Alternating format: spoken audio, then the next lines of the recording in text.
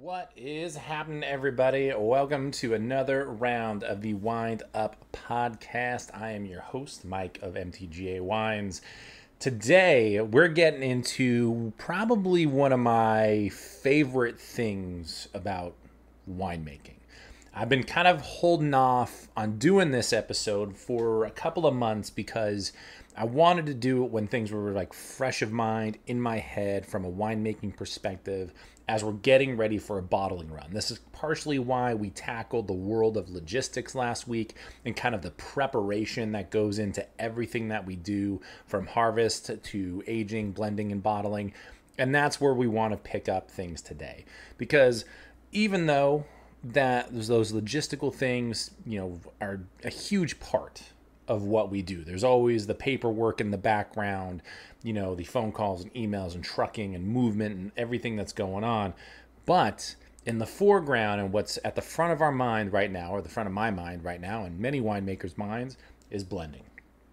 Blending wine has got to be one of the most challenging but also rewarding moments in winemaking. You have all these components that you've been crafting over months and years, and you're finally ready to take them and bring them together so that you can put them into a bottle and release them out into the world to be enjoyed. Blending it's kind of the best. You're finally kind of putting your final stamp of approval onto what you want a wine to be, and you're running with it. The only thing that surpasses bottle or blending is gonna be harvest, because harvest is just an outrageous time. And I mean that in the literal sense of the word. It is an outrageous time. But this time of year, as we're getting through the latter part of the spring into the summer months, something that we need to do is we need to clear out some space in the cellar. And this kind of goes back to that logistical conversation we were having last week, is that at a certain point, there is an ebb and flow and kind of a schedule that you maintain. There's always a little bit of wiggle room with it, but theoretically, when the next round of wine is coming in, you have some wine going out as well. And that's what we're preparing for. Blending is a point in the aging process where our wines are in essence finished. And in my perspective on it is that blending is really the polish. This is, just subtle little tweaks. There's not going to be any huge, sweeping, wide, big time changes that happen in the next 2 months. The reason for that is if you have just X amount of components in your cellar, that's what you're working with. This part of this conversation does omit kind of the manufacturing side of wine, where you're using certain things to doctor up your wine in some way, shape, or form to make it taste or feel a certain way. So we're going to ignore that for now. We're going to tackle this really from the craft mentality of winemaking, of saying you have X amount of barrels of a certain wine. You're trying to create these couple of wines from these barrels. Here's how you go about it, just using the components in front of you. We're not talking about additives. We're not talking about extracts. We're not talking about fining. We're not talking about filtering. We're just talking about trying to make the best wine we can with what we got sitting in the cellar. As little manipulation as possible. Because for me, that's how you get the really great wines out there. The more manipulation in my mind, if you're trying to stock shelves and have your wines available in restaurants all over the country, sure, you're going to have to make some probably larger tweaks to get things to a certain point. But as a small producer, you have the ability to turn on a dime and say, hey, we can use 1% of this, 2% of that, a dash of this. Maybe only a part of this barrel is going to end up in this final blend. And you can make some of these judgment calls as you're tasting through what your final wines are going to be. So, with all of that in mind, I'm going to take you through the blending process and specifically how I go about it. There are plenty of different ways to do this. It's all pretty much the same. Some folks will do it a little bit differently depending on what wines they're bottling, how much of certain wines they need, and so on and so forth. There's always, as with all things wine, it's always a little bit subjective. There's always a little bit of wiggle room, and you just kind of got to do what works best for you as the winemaker or as the owner of that winery. So I want to take you through it from my perspective on how I sit down and go through a blending session. So, with that, the first thing I do is I show up to the winery and no, I'm kidding. So the main thing I do is I got to taste through everything. So in this upcoming bottling run that we have in mid-August, we're going to be bottling 4 different wines. We're bottling our 2021 Napa Valley Merlot, our 2021 Single Barrel Merlot. We're also bottling our 2021 Repechage, our red blend, as well as our 2021 Napa Valley Cabernet. Those are the 4 main wines that are going into this run for MTGA. And the order of operations starts with the Merlot, because we're known for Merlot. Merlot is what makes the world go round in our world. It's what we're best known for. It's our flagship. It's, insert, adjective here to describe something that is kind of the best of the best that you make. Merlot is our, best of the best wine. I love our Cab and our red blend, but the Merlot is the cream of the crop for us. So I always start with Merlot. And this is, I think, what most folks will do, is that you typically start with the most important wines first, whatever they may be in your portfolio. I know that Cabernet is important to us. I know the red blend is important to us, but I need to nail our Napa Valley Merlot. That's got to be the flagship. That's got to be the tip of the spear. Like I said, insert adjective here, So the first thing I do is I go through and I taste through the Merlot barrels that I have available. Now, in a year like 2021, it was a fairly low yielding year for our Merlot. We only ended up with basically 7 barrels of Merlot, all said and done. 5 of those are actually going to be part of the Napa Valley Merlot, just about. There may be some that ends up, a little bit more on our red blend. And then we have one that is for our single barrel Merlot specifically, that we'll talk about that, after, it's kind of the special wine that we bottle up, that we cut from the herd. And then we have, the 7th barrel that is realistically kind of more for blending purposes. It's really geared towards what do I need and what might I need for the red blend and for the Cabernet Sauvignon. But we'll get to that. So those first few barrels I'm trying to make the best Napa Valley Merlot that I can. And something that I do is I taste the prior vintage to kind of see where, in this case, 2020 left off and where that wine is at. Maybe taste a couple of the older vintages as well, just to get my mind right and kind of figure out where exactly our program has gone and how I want to try and keep it consistent moving forward. And then I taste all the barrels on their own. I don't do any blending just yet, but what I want to do is I want to get a nice feel for where each and every barrel is. Because the fun thing about barrels is that even though you have, in this case, a few barrels of Merlot, all from the same vineyard, all harvested on the same day, processed the same way, aged in different barrels, but even though there's so many similarities between them, they're going to be very, very different wines. And this is a key part of blending in my world, is that, and I think in any winemaker's world, is you need components. You need to say, hey, here's this section of the vineyard, or these different barrels, or these things that we can use to help build complexity and interesting things within our wine program. If you're just working with all the same stuff and it's very monotone, it might be an okay wine or a good wine, but it'll never be a great wine. There's just no X factor. So for me, and I think for, again, many winemakers, your barrel program is your spice rack, and you want a pinch of this, a dash of that, a little bit of this. It's like using just that little bit of something to really enhance and make a wine better than the sum of its parts. We try to get 1 + 1 = 3.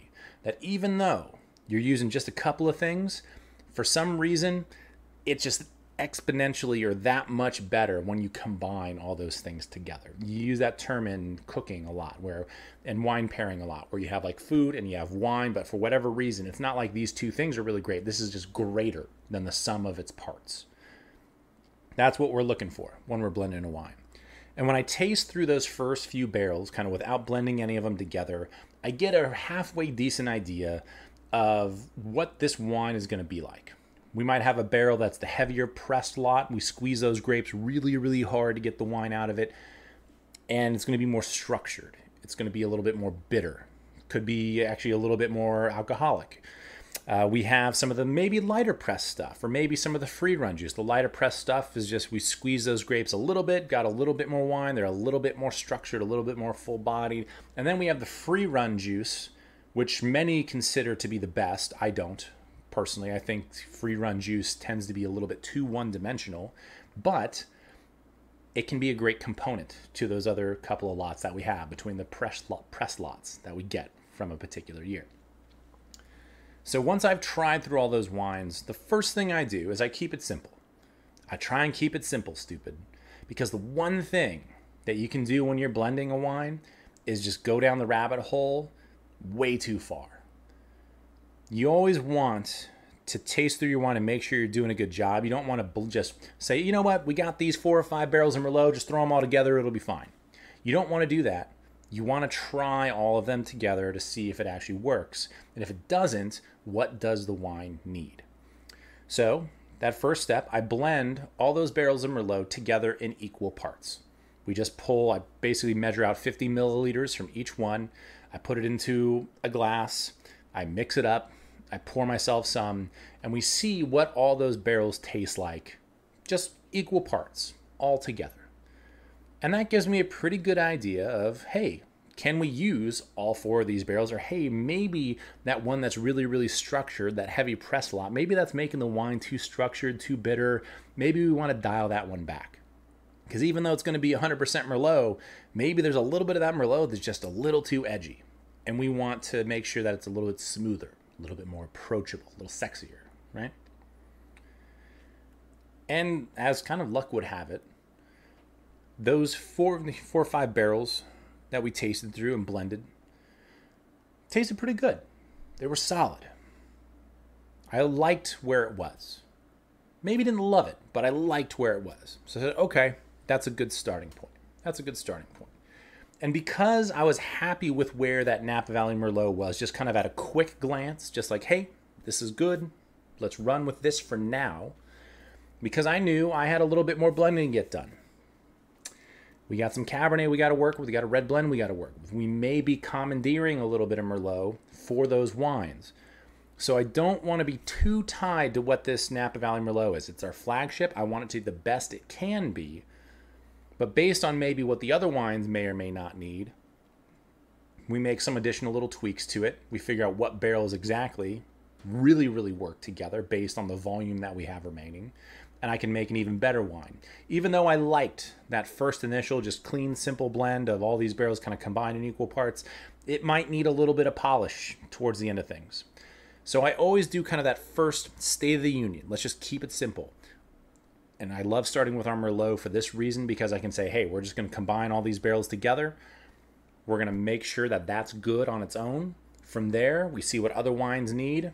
And if we can spare that wine, for those other releases, we'll do our best to do so. The next wine we dive into, realistically, is the most popular wine we make, and that's our single barrel Merlot. And as the name suggests, it's a single barrel. This one is arguably the easiest, because you have that one barrel that you're creating that you just want to be the best of the best that you have from that year.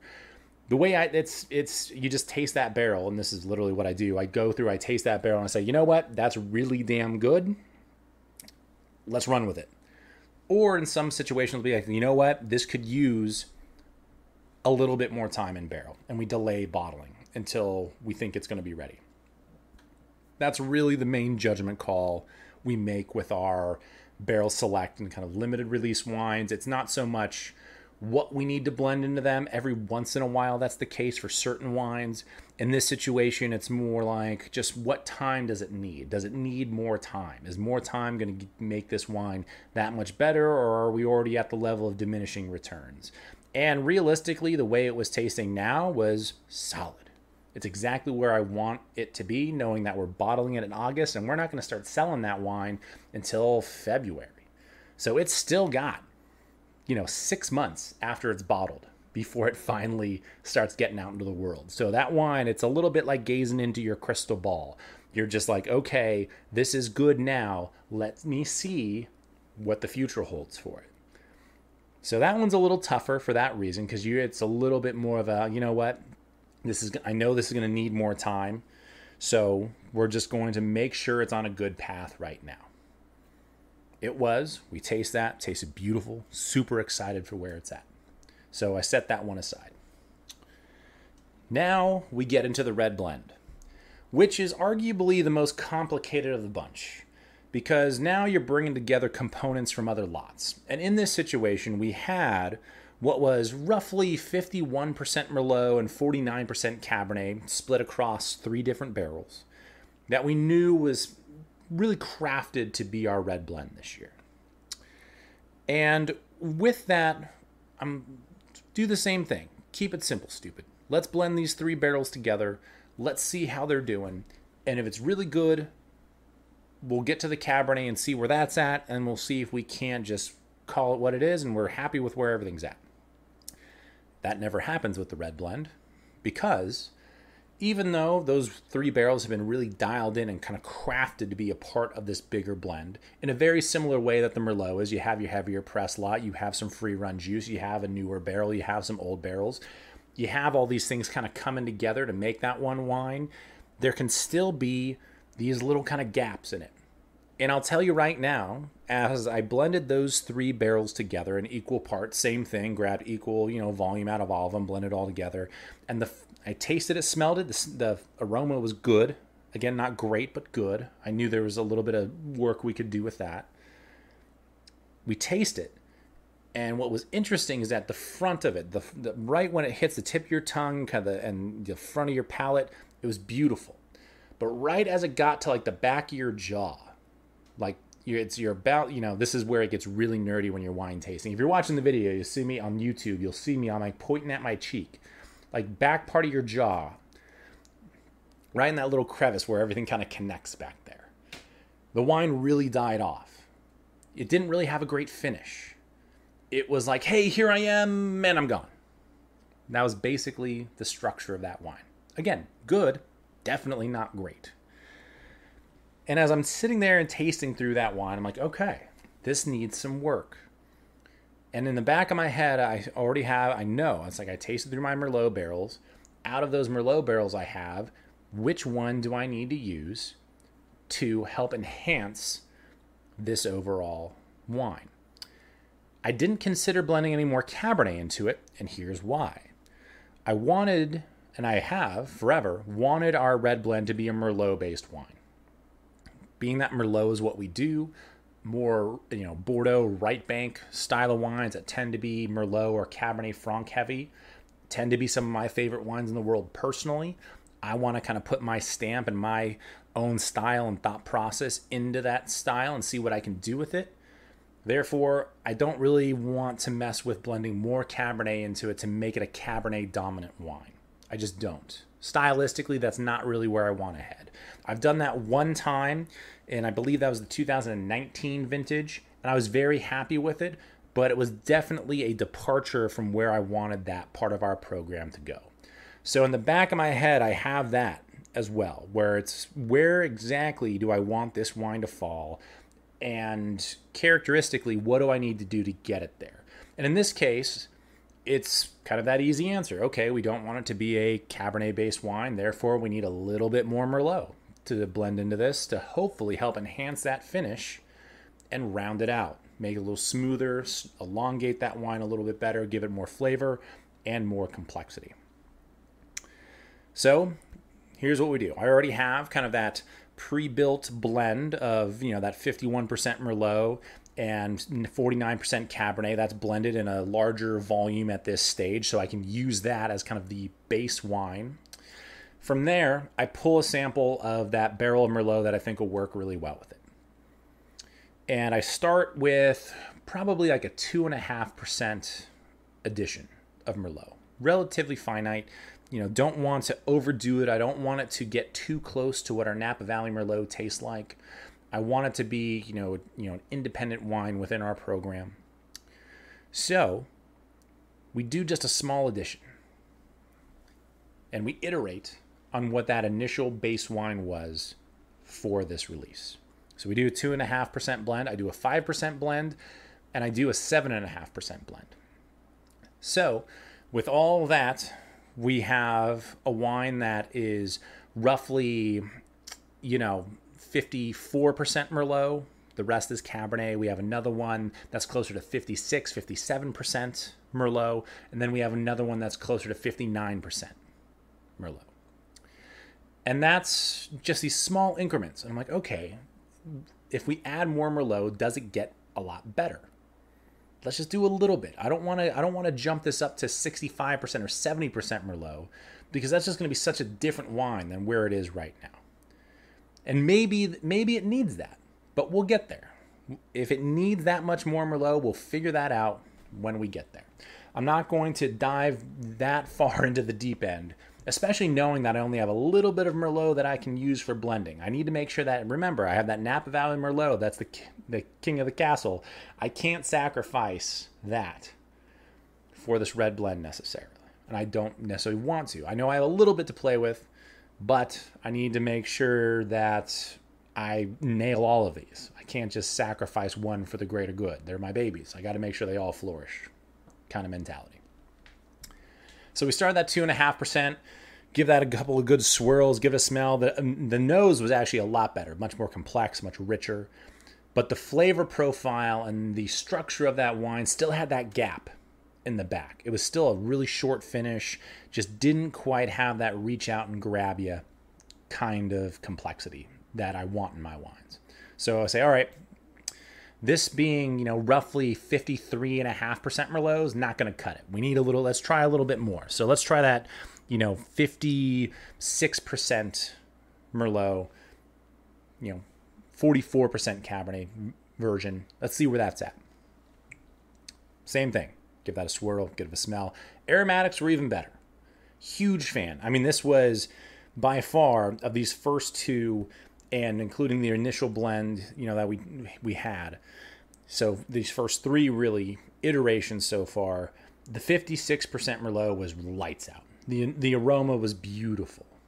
Rounded out nicely. It was a little less austere. And then that transferred over to the flavor and the structure of it as well. It melded, it rounded out that wine beautifully. It was just, it was like, all right, that's solid. Gold star next to that one. Earmark that. Put a pin in it, whatever. We got to remember what we did there, because that's a really great starting point now to iterate further. But if an extra 5% Merlot really did well there, maybe it's only going to get better when you add a little more, right? And this is where the good old cliche of less is more comes into effect. Because when we went up to 7.5%, and this wine was now a 58.5% Merlot wine with the balance being Cabernet Sauvignon, it just wasn't quite as good. It actually got a little flabby and a little one-dimensional. It just, it smelled good. The aromatics were still there. But on the palate, it was just like, it's good. It's fine. It did not quite retain the structure that it needed. It got a little bit it tasted too much just like red wine. Now I know that sounds weird, but it was very nondescript is kind of my point. It just didn't have enough X factor. There wasn't enough there. So more Merlot wasn't the answer. You had to find that middle ground. And that's what we found. We said, okay, if I take this bit of Merlot from this barrel that I've designated for blending, and we give this roughly that 5% add, it's a sweet spot. It's great. It's really great. Now we have that wine settled. We kind of know the direction. We have a great little starting spot to work with. We put a pin in that one. We say, all right, let's get to the Cabernet. Let's try that bad boy out. So same thing occurs with the Cab. Try all the barrels, kind of see where they're at. We have 4 barrels of Cabernet from the 2021 vintage that we're working on. So it was a quick, taste through 4 barrels, see where they're at. And once again, keep it simple, stupid. Blend all 4 together in equal parts. We try that wine. Wasn't super happy with it. Very similar to where the red blend was. It just was lacking something back there. It was a little bit one-dimensional.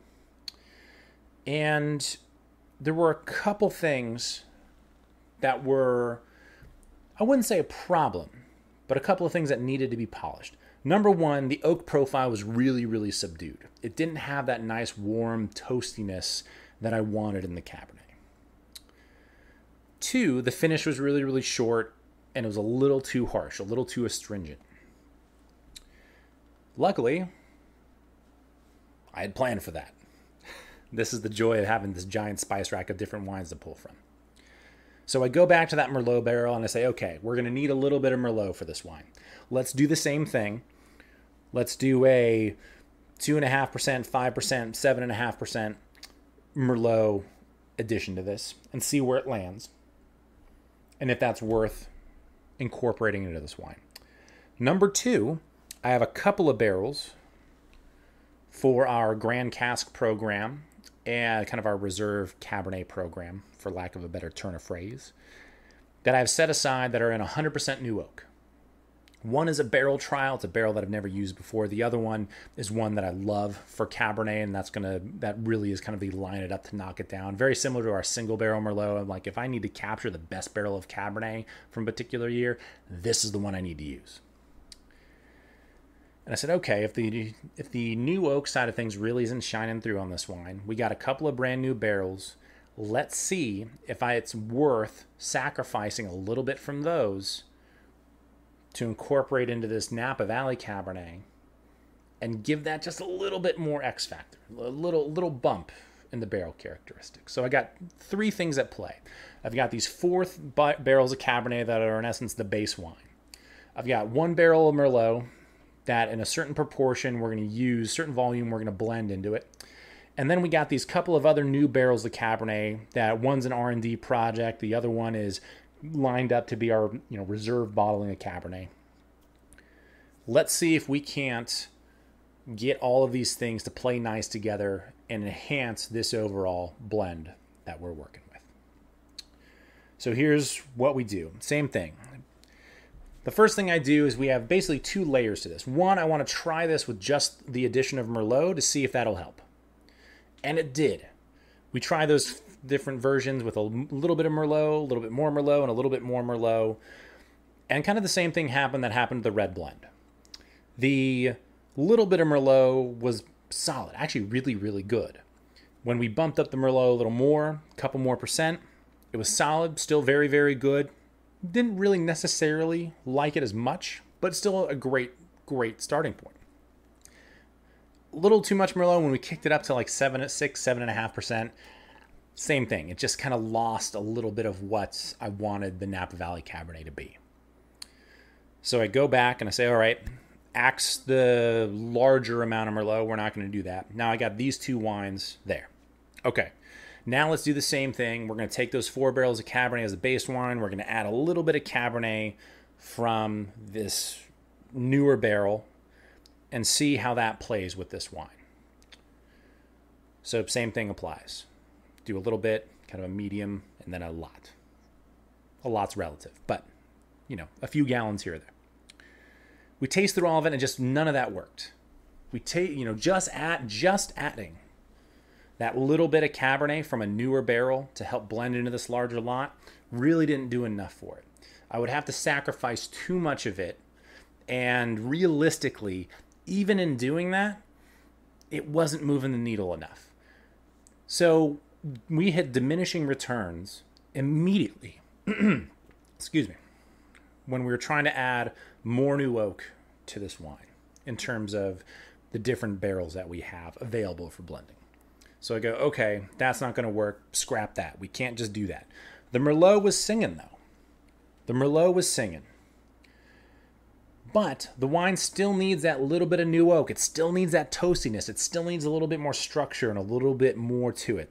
So let's do this. We got these two other blends, with a little bit and more of a medium addition of Merlot. And at this stage, we're talking, it was about a 2.5% Merlot added into the Cab and then a 5% Merlot added into the Cabernet. Both were good, but both wines still needed a little bit of something.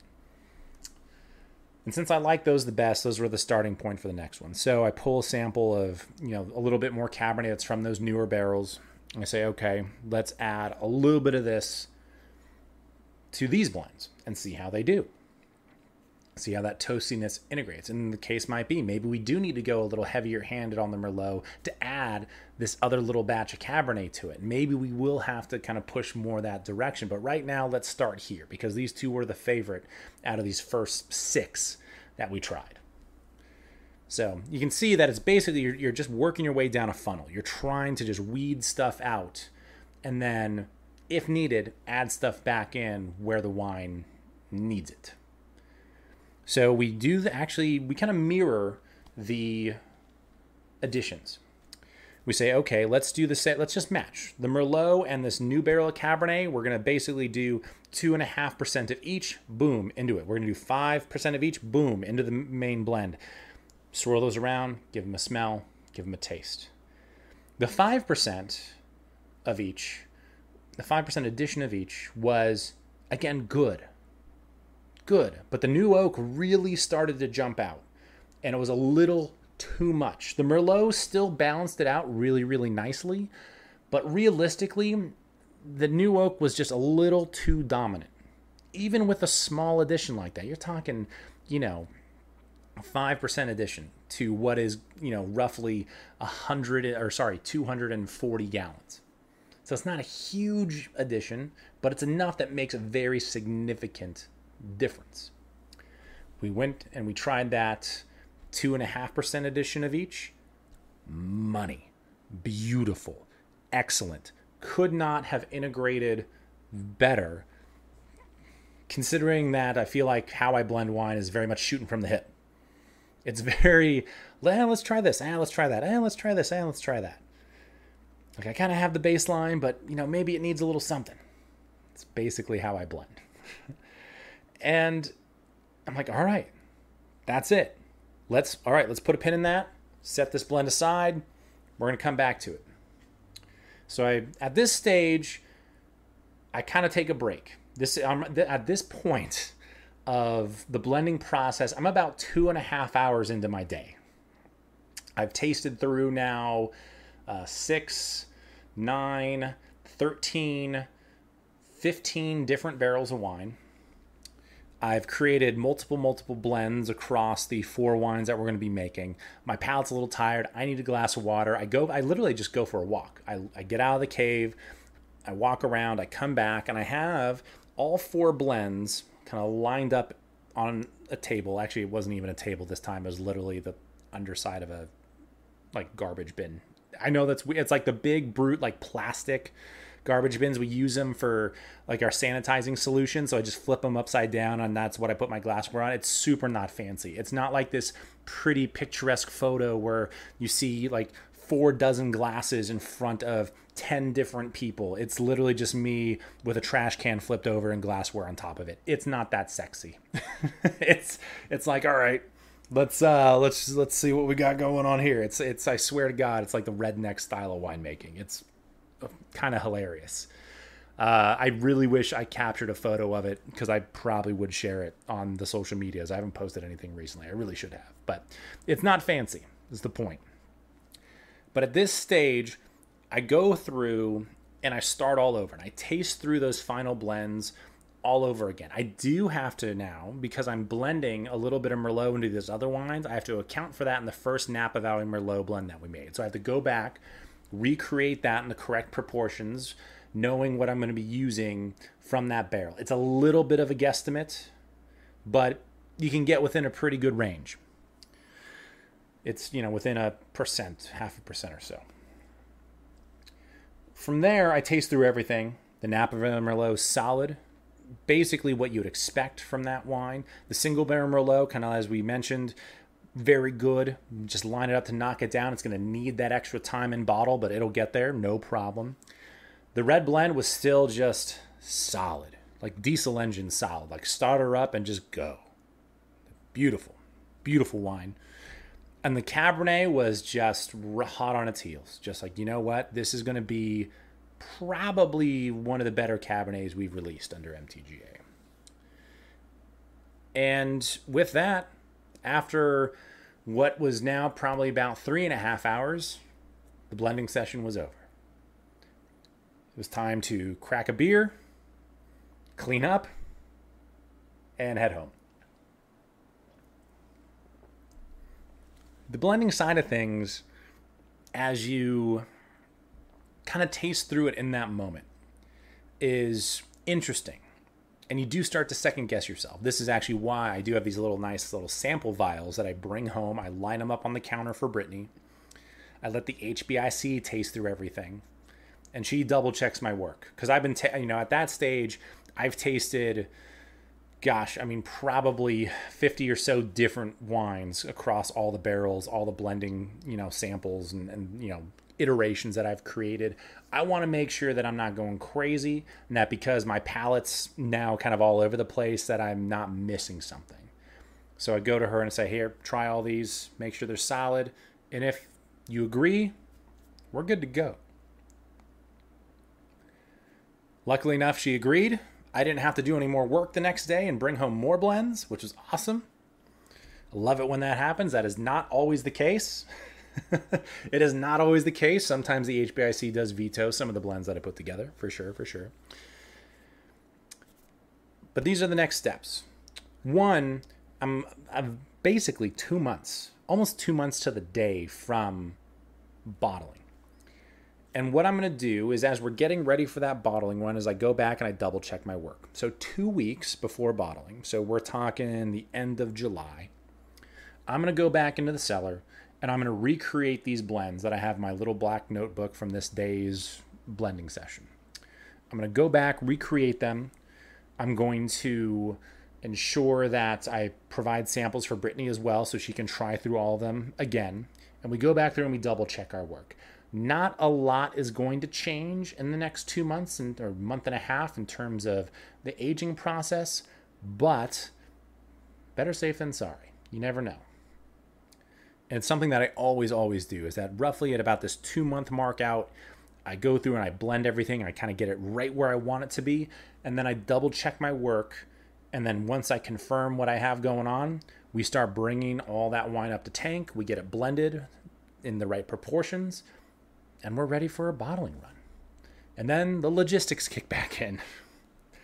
I'm sure some of you hated that episode last week. I apologize. But I wanted to cover it because it's a very important part of what we do in the wine industry. And it is things like that allow us to take a day, now that all the I's are dotted and T's are crossed, we can go into the cellar and do what we really want to be doing, and that's making wine, not filling out forms of how many glass bottles I need and how many corks I want. Ugh. The joys of ordering dry goods. Am I right? So once the blending session's done like this, it's a nice little, okay, we're ready to go. I'm pretty hyped up on where the 2021 vintage is now. I know a lot of people are. The 2021s are tasting beautiful. Very similar to the 2019s for us, actually. For those that are keeping track of vintages, 19 and 21 for MTGA are very, very synonymous. Very, very synonymous. The next closest one will probably be like 2013. Very, very similar to that year as well, as a matter of fact for us. But it's this nice little, this is when we start to see the light at the end of the tunnel for winemaking. Is once the blends are kind of dialed in, you have your bottling run schedule, all the logistical stuff's taken care of, you're almost done with a vintage. These last 4 wines that we're bottling in 2 months are the last wines we have in barrel from the 2021 vintage. We're just moving on to the new years after this. There's nothing left. Actually, that's not true. There's a couple little things left, but that's a different story for a different day. That's some of that R&D project that I was talking about with some of those newer barrels. But we're starting to wrap things up.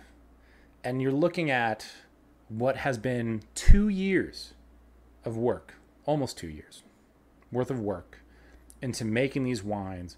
We're finally sitting down, tasting through them, finalizing them, and getting them ready to share with you guys. And it's something that is just outstanding. It's exhausting. I had to go to a birthday party after that blending session. Imagine tasting 50 wines, and I'm spitting the whole time, by the way. I'm not drinking any of that. You actually drink 50 different wines, like almost, even if they're just small barrel samples, you're going to be toasted by the end of it. Don't do that. But even going to that birthday party afterwards, people are like, you need a glass of wine? I was like, I either need some bubbles or a beer. Like, wine's not what I'm doing right now. I will get there. We will get there. We will get there. Oh my gosh. But it's a lot of fun. And I know every winemaker kind of has their own, style of how they do blending sessions, what wines they need to focus on, where they really need to concentrate their efforts. And then they adjust and adapt from there. And it kind of trickles down to making sure that everything you have under your umbrella is where you want it to be. Blending's the best. Second best. Harvest is the best. Blending second best. Because you're just putting a bow on top of everything. You're just wrapping it up. Done deal. It's a beautiful time. All right. I have a brand new segment. To close things out, we're starting something new and different. I don't think I mentioned this at the very beginning, so this is going to be in the notes. I'm going to make sure to announce it properly next week. But I'm doing a wine of the week because we get asked questions all the time. This is probably the number one thing that we get asked, and I haven't addressed it in our Q&A just yet at the end of every month. And I kind of have when picking out like a wine at a restaurant or at a retail shop. But the reality is that it can be tough to track stuff down. So I'm hoping that some of these little recommendations of wines that we found, I'm going to try and pick wines that are hopefully relatively easy to find. You might have to do a little bit of digging online. They might not be readily available in your local store. Some we get through even distributors and stuff just when they happen to have them. So some of these will kind of ebb and flow in and out of different retail chains and markets and things of that nature just because they might be limited in production. But I'm hoping that with some of these recommendations, we can help start to introduce you to some cool different wines that are out there. And we're going to start with a region that until the last 2 years, I was super unfamiliar with and realistically had not had any wine from this part of the world, except for maybe here or there. And I'm going to try, if you're watching, you'll see the bottle. Hopefully this actually gets into focus. Sometimes webcam can be a little funky. Oh, I always forget the light. There's this light on here. I had to light up the background. Otherwise it's too dark. Let's see if that works. You might be able to see it. Maybe not. Hopefully that works. Either way, for those of you that are only listening and not watching on YouTube, this is, and I'm going to really mess this up because my Italian is terrible, but this is the Tenuta Gaia Nera Etna Rosso, DOC. I see the A at the end of a word, and I think Spanish, and I'm like, oh, it's feminine, so there must be an A at the end of the next one. That's not how it works in Italian all the time, apparently. So we'll start over. Check. 1, 2, here we go. The Tenuta Gaia Nera Etna Rosso DOC 2020. It's a variety that I know nothing about. I've literally done zero research on it, but it was delicious. Super, super good. It is a Sicilian red wine. I would equate it very much to like a lighter style Pinot Noir. Probably the best way that I could describe it. I have fallen in love with Sicilian wines over the last couple of years. They're very light, very easy drinking, very, very delicious, and very fun to try. They're very good Swiss Army knives, especially as you're getting into the summer months and it's kind of hot. You want some good kind of bold flavors, but you want it to be a little bit lighter at the same time. It's a great area to check out. And this is an awesome wine. There's a little bit more information on it in the in the description of the video, as well as a link to it. I've been able to track down at least that, so you can hopefully find it somewhere, anywhere near you. It's just so good. I got this through a friend of ours who is friends with a Italian distributor. So we get together, try a bunch of Italian wines, and kind of do a little buying/shopping spree once a year to stock up on some things that are just a little bit different. So definitely worth checking out. This is my wine of the week. After having it this week with some friends in our backyard, just grilling, we were hanging out by the fire pit, just needed an easy killer glass of red wine. Whew, knocked my socks off. Really good stuff. All right. With that, we're out of here. Thanks for tuning in. Remember, share the podcast with your friends, family members, any winos in your life. The more that it's shared, the more followers and downloads and stuff we get, the easier it is to find. Things of that nature. The algorithm works a little bit better when there's stuff happening. So we appreciate all of the followers, and especially those of you who have been listening to us since the very, very beginning. And of course, all the new folks who have tuned in over the last few months. It's been great. Remember to submit your questions, not next week, but the week after. We will be doing our June Q&A. So if you have any questions that you want answered about the world of wine or hospitality, winemaking, anything at all, make sure to throw them down into the comments section or slide into our DMs on any of our social networks. You can also head to mtgawines.com and submit them. There's a little form down towards the bottom of the website there that you can utilize to submit your questions as well. Thank you guys so much. We'll catch you next week.